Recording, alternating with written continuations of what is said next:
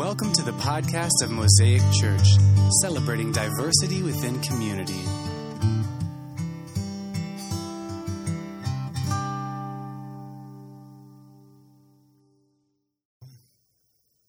And they answered, "Your servants have come from a very distant country because of the fame of the Lord your God, for we have heard reports of him all over, all that he did in Egypt and all that he did to the kings of the Amorites east of the Jordan, Sihon, king of Heshbon, and Og, king of Bashan, who reigned in Ashtaroth. And our elders and all those living in our country said to us, 'Take provisions for your journey and go to meet them and say to them, we are your servants, make a treaty with us. This bread of ours was warm when we packed it at home on the day we left to come to you, but now see how dry and moldy it is? And these wineskins that we filled were new, but see how cracked they are? And our clothes and sandals are worn out by this very long journey.' The Israelites sampled their provisions, but Joshua didn't inquire of the Lord. And then Joshua made a treaty of peace with them to let them live, and the leaders of the assemblies ratified it by an oath. 3 days after they made the treaty with the Gibeonites, the Israelites heard that they were neighbors living near them. And so they set out. And on the third day came to their cities, Gibeon, Kephirath, Beeroth, and Kiriath Jearim. But the Israelites did not attack them because the leaders of the assembly had sworn an oath to them by the Lord, the God of Israel. And the whole assembly grumbled against the leaders. But all the leaders answered, 'We've given them our oath by the Lord, the God of Israel, and we cannot touch them. Now this is what we will do to them. We will let them live, so that God's wrath will not fall on us for breaking the oath we swore to them.' But they continued, 'Let them live, but let them be woodcutters and water carriers in the service of the whole assembly.' And so the leaders' promise to them was kept. And then Joshua summoned the Gibeonites and said, 'Why did you deceive us by saying that we live a long way from you while you actually live near us?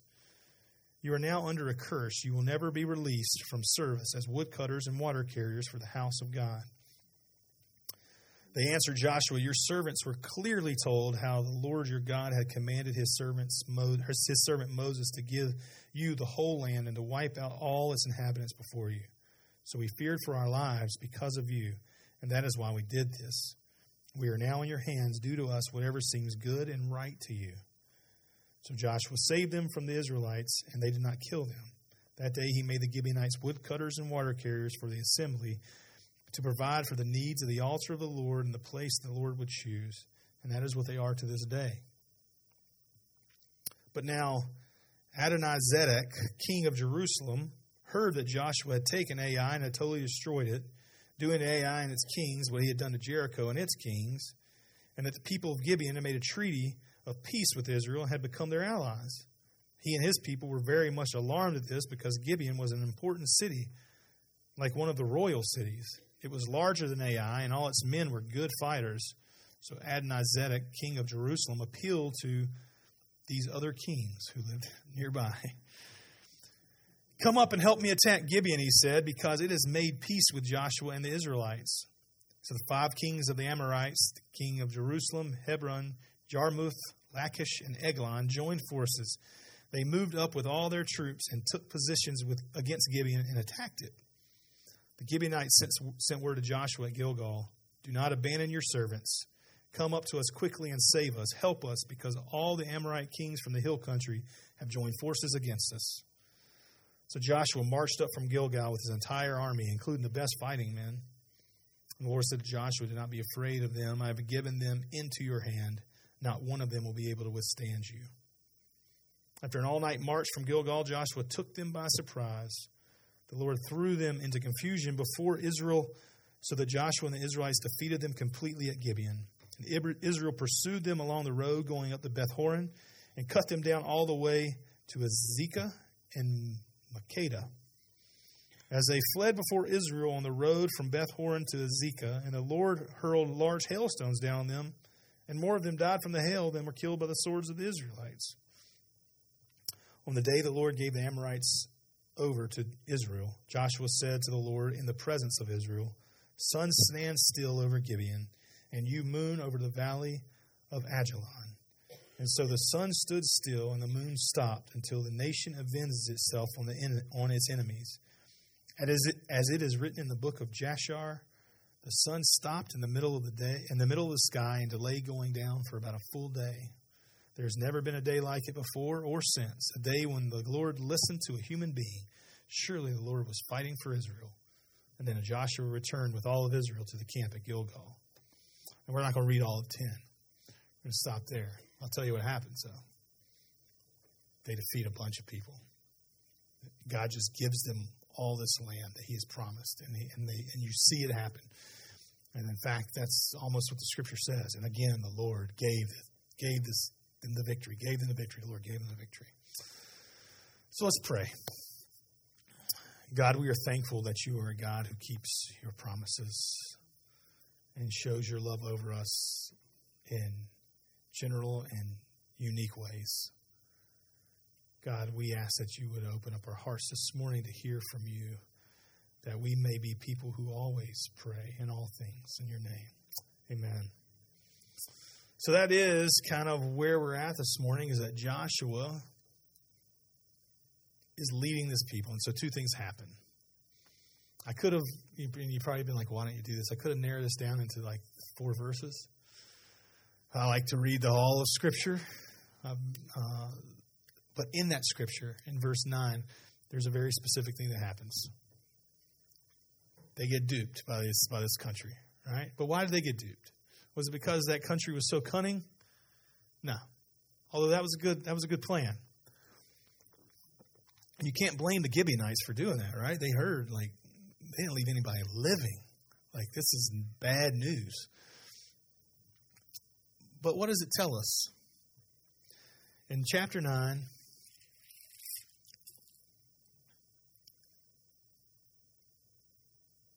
verse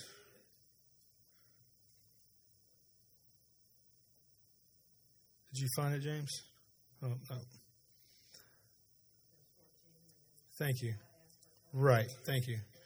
I'm reading now out of a different Bible than I'm used to, so I knew where it was on the page of my other one. The Israelites sampled their provisions, so they tell them this story. So the Israelites go out there and they use their intellect, their logic. They look at it, they inspect it, and they're like, yep, this is right. But the Scripture tells us this is what happened. They sampled their provisions, but did not inquire of the Lord. What do you think would happen had they inquired of the Lord? God would have probably told them, these guys are lying to you. However, whatever means they found out later. I don't know. It says a few days later they heard. Who they heard from, I don't have a clue. They inquired about it from the Lord. Of all the miraculous things God's done, I think the least stunning one would be God answering their prayer to tell us, is this true or not? I mean, that's not a far fetch. We kind of live in a day and age where we like to pray for miracles. But really believing that we're going to pray the sun to stand still and it's going to stand still. Really believing that someone who's on their deathbed could actually get up and walk. Sometimes that's hard for us to believe. Mostly, if we're being honest, just because we never have seen it. Now, you may have, and if you have, you probably don't have some of those doubts. But these folks they've seen the sea open up. The water split twice for them. They just, I don't know what time frame we're looking at, but just recently won a battle against this really powerful city by simply walking around it, and miraculously the walls fall down. They've seen some stuff. Surely just praying about something would not, and I don't think that they would have thought that either. I don't think they got together. I don't think the Israelites got together when the Gibeonites came and said, so what do you think? And I don't think somebody said, maybe we should pray to God. And somebody's like, no, God wouldn't answer that prayer. They wouldn't do that because they have seen the miraculous God. They got fooled, like I often get fooled, is that I know the answer just based off of my intellect. God's given me a brain. I can figure this out. And there's been a ton of times in my life where my brain has got me in trouble or put me in a position where it was harder for me than it would have been had I just said, God, what do you want me to do? I'm thankful this morning for James, because James has helped me over the last years. James has this really, I would probably describe it as weird, but it's not weird. It's awesome. But James has told me before, like, yeah, I'll just pray for even that if, like, parking spaces. It's like, if God can move a mountain, surely a parking space. I was like, that sounds silly. But what does it teach my kids if I'm praying about every silly detail of my life? I mean, the Gibeonites coming to them and doing this, I mean, it's not like they had knives hidden in their back pockets. They just wanted to live. They didn't care about defeating the Israelites. They just wanted to live. And these people come, and they come with supplication saying, you guys are so great, and your God is so mighty, and we've heard about it. And so would you make a treaty with us? And this, they fooled them. But it wasn't like it was life or death. It wasn't like when they were crossing over the Jordan River at flood stage, right? Like, that's a pretty tenuous thing. It's not like going to your first battle of Jericho and God saying, don't pull out a sword. Don't use any military strategies. Walk. Like, that takes, and they've seen that. And they knew they needed God for that. What they didn't know they needed God for, what they may have forgot about, was those little details, the little small things. The things that in my daily life I can very easily gloss over and say, God, I got it. Thanks for giving me a brain to help me figure this out. I'll take it from here. That's what the Israelites did. It didn't cost them their lives. But it wasn't God's plan for them. And you could tell by the assembly grumbling against the leaders. And the leaders saying, we're sorry, but we're not. We can't do what we're supposed to do because we've made an oath. And we don't want that falling on us. And so we got to come up with a different plan. And often that's a beautiful, I think, word picture of the Scripture that when it says that God works all things together for His good. Everything. Even the sin that happened from Israel that forced them to walk in the wilderness, it just took a little longer, but God still provided. There may be promises in your life that you've missed out on because you try to do it your own way. It's not to say those promises aren't true and won't be fulfilled, but it may take you a little longer. But this scripture in verse 9 just shows us the importance of having to trust God with every single detail of our life. Every single detail of our life. Nothing is inconsequential to God. And that is a beautiful thing. Because I can very easily come to the place where I say, with it, God. It's no bother. He created all things and is everywhere. And so we see in verse 9 this place where they just thought they could figure it out on their own and didn't need God. And God, they kind of didn't get all the fulfillment of that promise. You may be like me. Hopefully you are. Like, I want every promise that God has over my life to be fulfilled completely. And we're reminded that we can't do that unless we fully trust God with every aspect of our life. Nothing is inconsequential to God. Verse 10, they got it, right? They realized, like, we're not going to leave anything to chance. And so we're going to go after in the way that God asked us to go after. And so what happens? They're being faithful to God. They were faithful to their oath, which I think was great. You could have very easily, I think, rationalized out. Maybe I'm different. But I think most of us could say, well, you lie. We agreed to this oath under a lie, so it's null and void, right? And it doesn't exist. But they didn't. They were faithful to what they said. And then they go and pursue these kings who come after these people who are now their servants. So now they feel a part of them, right? Like, that's part of who they are now. These are people who serve them, and they're theirs. They feel ownership of it. So when these kings rise up and say, hey, we're going to go get the Gibeonites because they made a treaty with Israel, and we're trying to destroy this country. Why don't they join up with us? We're going to go get them. They reach out. Joshua comes. And the faithfulness of God in this story is one of, I think, the most remarkable scriptures in all the Bible. Not that you can pick favorites. They're all useful for us, as the scripture tells us. It's all useful and good and God breathed. But this is like one of my favorite stories.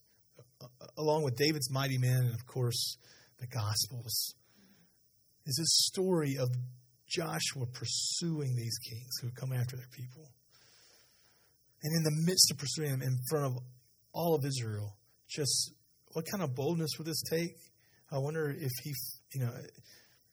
God, sun, stand still. Moon, hold your place while we fight it. And here is what I think is fantastic, because you just see the prayer,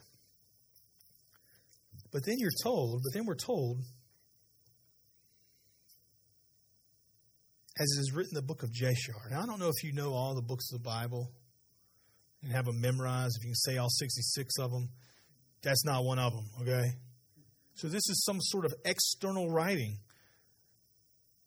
likely not a writing from someone in Israel, likely a writing externally from the community of Israel, which would give credence to this, because this is where we actually get this information, because the writer of this book says, as it is written in the book of Jashar, the sun stopped in the middle of the sky, just stopped and held there for about a day. It says in Scripture, or it says in that, it delayed going down for about a full day, for about 24 hours. Sun didn't move. There's never been a day like it before or since when the Lord listened to a human being. That kind of tells us, like, this probably is not, Jashar is not Israel. He's not part of the Hebrew people, because they have plenty of stories where God listened to human beings, right? But this guy, whoever this person is or girl, is amazed, like, how in the world the gods listened to a human? And it did it? I love that. And then the proclamation from that is, surely God was fighting on behalf of Israel. What do we know to be true over these first 10 chapters of Joshua? That God was fighting on behalf of Israel. But here's some external pagan, likely, who just proclaims that. Says, this is amazing. A God listened to man. Surely he was fighting on the side of Israel. We have a God who's fighting on our side. And he's not against us. And he's for us. And he loves us. But he wants every aspect of our life, every small detail of our life. God wants us to engage him with it. And not say, well, this doesn't matter. It absolutely matters to God. Every aspect of our life matters to God. There's no part of it that is not important to God. If we look at 2 Corinthians, there's a context at which Paul is talking, and he's discussing his ministry as an ambassador of Christ. And it's all of, like, 2 Corinthians 4 and 5 is kind of this place where Paul is talking about it. But he declares that we walk by faith, not sight. And then he says in there, if we walk by faith, to walk by faith is to walk in the spirit of prayerful dependence on the Lord and his guidance. So Paul encourages us to walk by faith, not sight. How in the world can you walk by faith and not sight? Trusting God with every aspect of your life. God, I don't know what to do here. Can you tell me? Well, he may tell you, here's where you're going to go. Does that mean that you can see it and you're walking there? No. It's like God is guiding us all the way, and we can't see anything other than a step we're putting our foot on. And we don't know where to do that except for God's telling us. But he's leading us to that perfect place. That is what Paul's encouraging us to walk in a spirit of powerful dependence on the Lord and his guidance. James also encourages us in James 1:5. So James, the brother of Jesus, tells us in James 1:5, if any of you lacks wisdom, you should ask God, who gives generously to all without finding fault, and it will be given to you. It's just like we see with King Solomon. That wasn't a unique thing to King Solomon. What do you want? I want wisdom. What did God give him? He gave him wisdom plus a whole bunch of other stuff, right? James tells us later, if any of you lacks wisdom, you should ask God, who gives generously to all without finding fault. God, give me wisdom in what it is I should do today. Give me wisdom in where it is I should go. Give me wisdom in it is in who I need to talk with, who I may need to invite out to lunch, who I that there was I was sitting last night with a guy. He's a friend of Tom Conlon. He's in town. And after the art show last night, we went out, and Harv hadn't eaten, so we're sitting there, and he's eating, and I'm just sitting there thinking about the boiled eggs and celery I had earlier, wishing it had been a lot better. I was kind of really wanting fish and chips at that moment. But anyway, we're talking, and Harv we're talking about a bunch of different stuff. Harv has been he's spent his whole life in the music industry and has toured all around the world with all these big famous bands. And we're talking, and he's like, we were outside this one venue, and a buddy of mine calls and says, hey, Harv, I have a friend in town at this place where you're at. Can you put him on the guest list? And he said, well, sure. So he puts him on the guest list, never meets the guy. But the guy, he said, basically, Harv gives me the backstory, but he says, here's all I know. It's the end of the night. It's 1, 2 in the morning. We finished the load out. I'm walking outside to the bus. I open up the back door to the venue, and there's this guy standing there. And he said he's kind of a big guy, and Harv's a little guy. And he puts his hands on my shoulders, and he says, a yes, there first has to be a no. And above all things, be grateful. And that's all the guy said. And he said, I just feel like the Lord wanted me to tell you that. But that may not mean anything to you. I mean, when he's telling me, I'm like, what? Like, that doesn't make any sense. What are you talking about? He's like, yeah, you're right. It doesn't make sense. But what I was going through that moment, I needed to hear that. And God just sent somebody to the right place at the right time with the right word. Asking God, what do you have for me today? Where do you want me to go? Who do you want me to engage with? Because there's a chance it could just be a normal Monday tomorrow. And you ask God, you wake up, you hear this message from Joshua, and you say, hey, God, what do you want me to do? And your Monday begins, encounters and ends the exact same way as every other Monday. And there's a chance that, and that's okay. But there's also a chance that in the midst of that mundane, everyday life, you feel God compelling you to go to a different place that day for lunch or dinner or to get your coffee or to whatever. And you encounter somebody. And that encounter, God's light shines, if you're allowing it, shines through you in such a way that it brings hope to somebody in a specific way.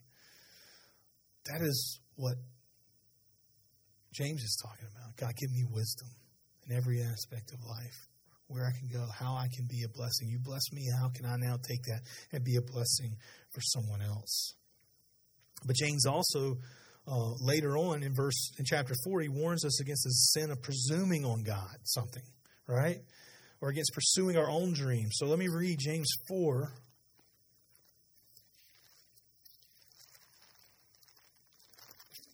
And it's 13 through 17. Now listen to you who say, today or tomorrow we'll go to this or that city, spend a year there, carry on business, and make money. Why, you don't even know what will happen tomorrow. What is your life? You are a mist that appears for a little while and vanishes.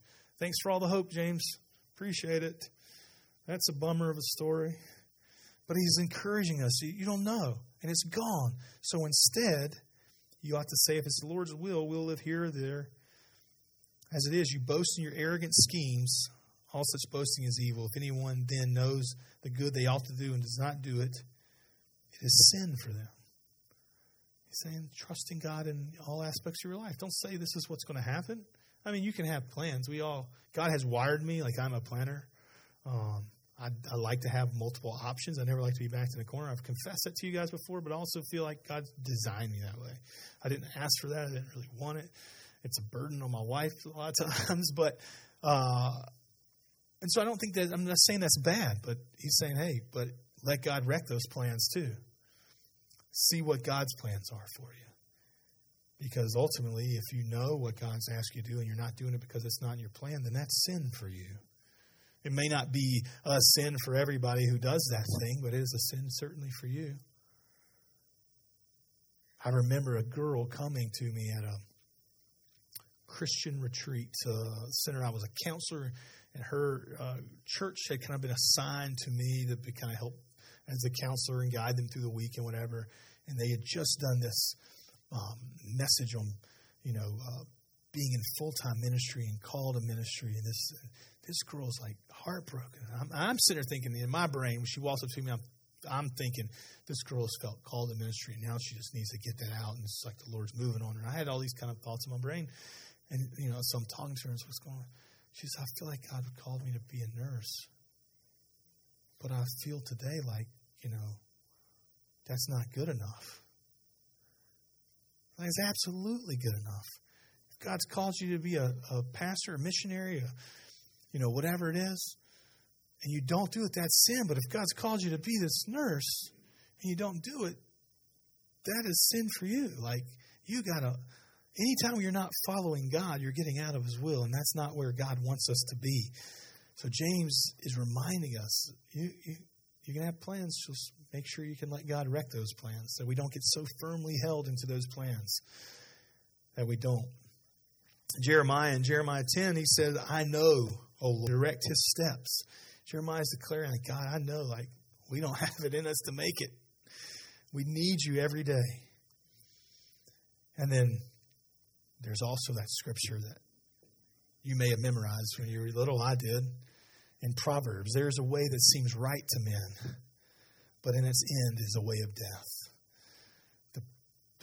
The Proverbs, the wisdom that came through that said, hey, just a reminder, in your wisdom, you may think you know the right way, and that way leads to death. But guess what doesn't? God's way. Where does God's way lead? Leads to life. Our need is to always commit our way, our objectives, our pursuits, and our responsibilities to the Lord. Not only for his will and wisdom, but for his enablement. We need God to make it happen for us. And then I just want to end with this. Ephesians 6, 10 through 8.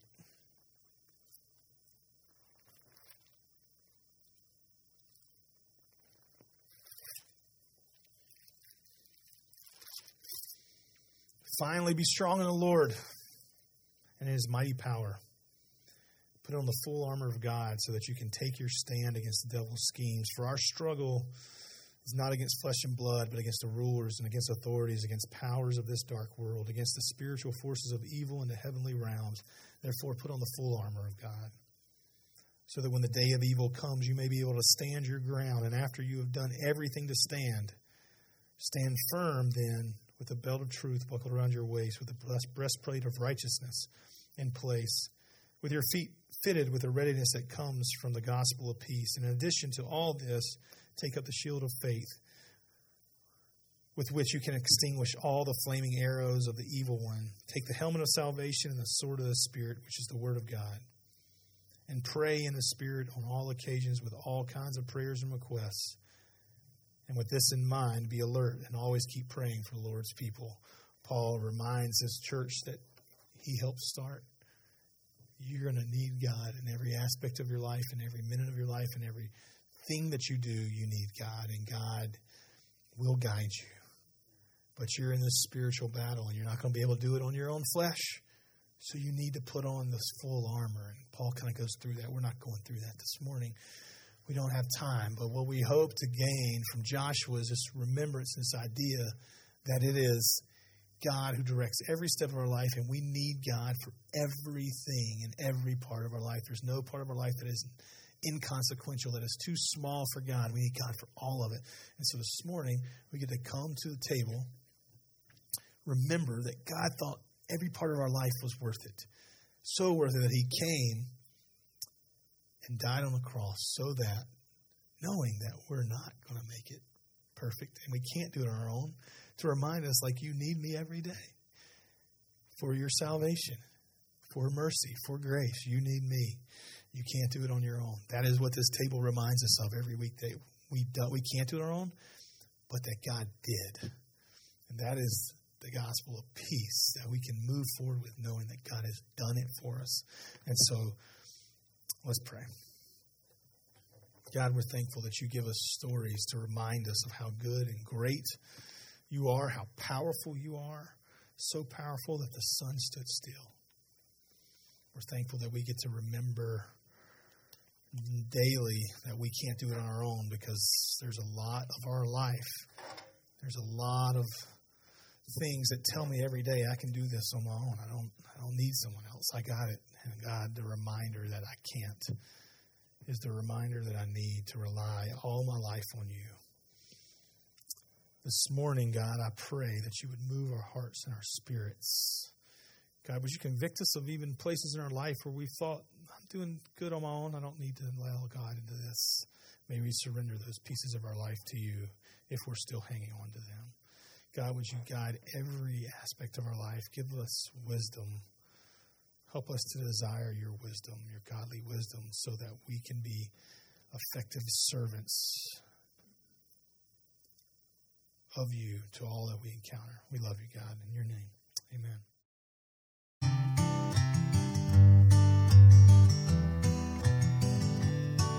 Thank you for listening to today's podcast. If you would like more information, please visit us at www.mosaicbeasley.org.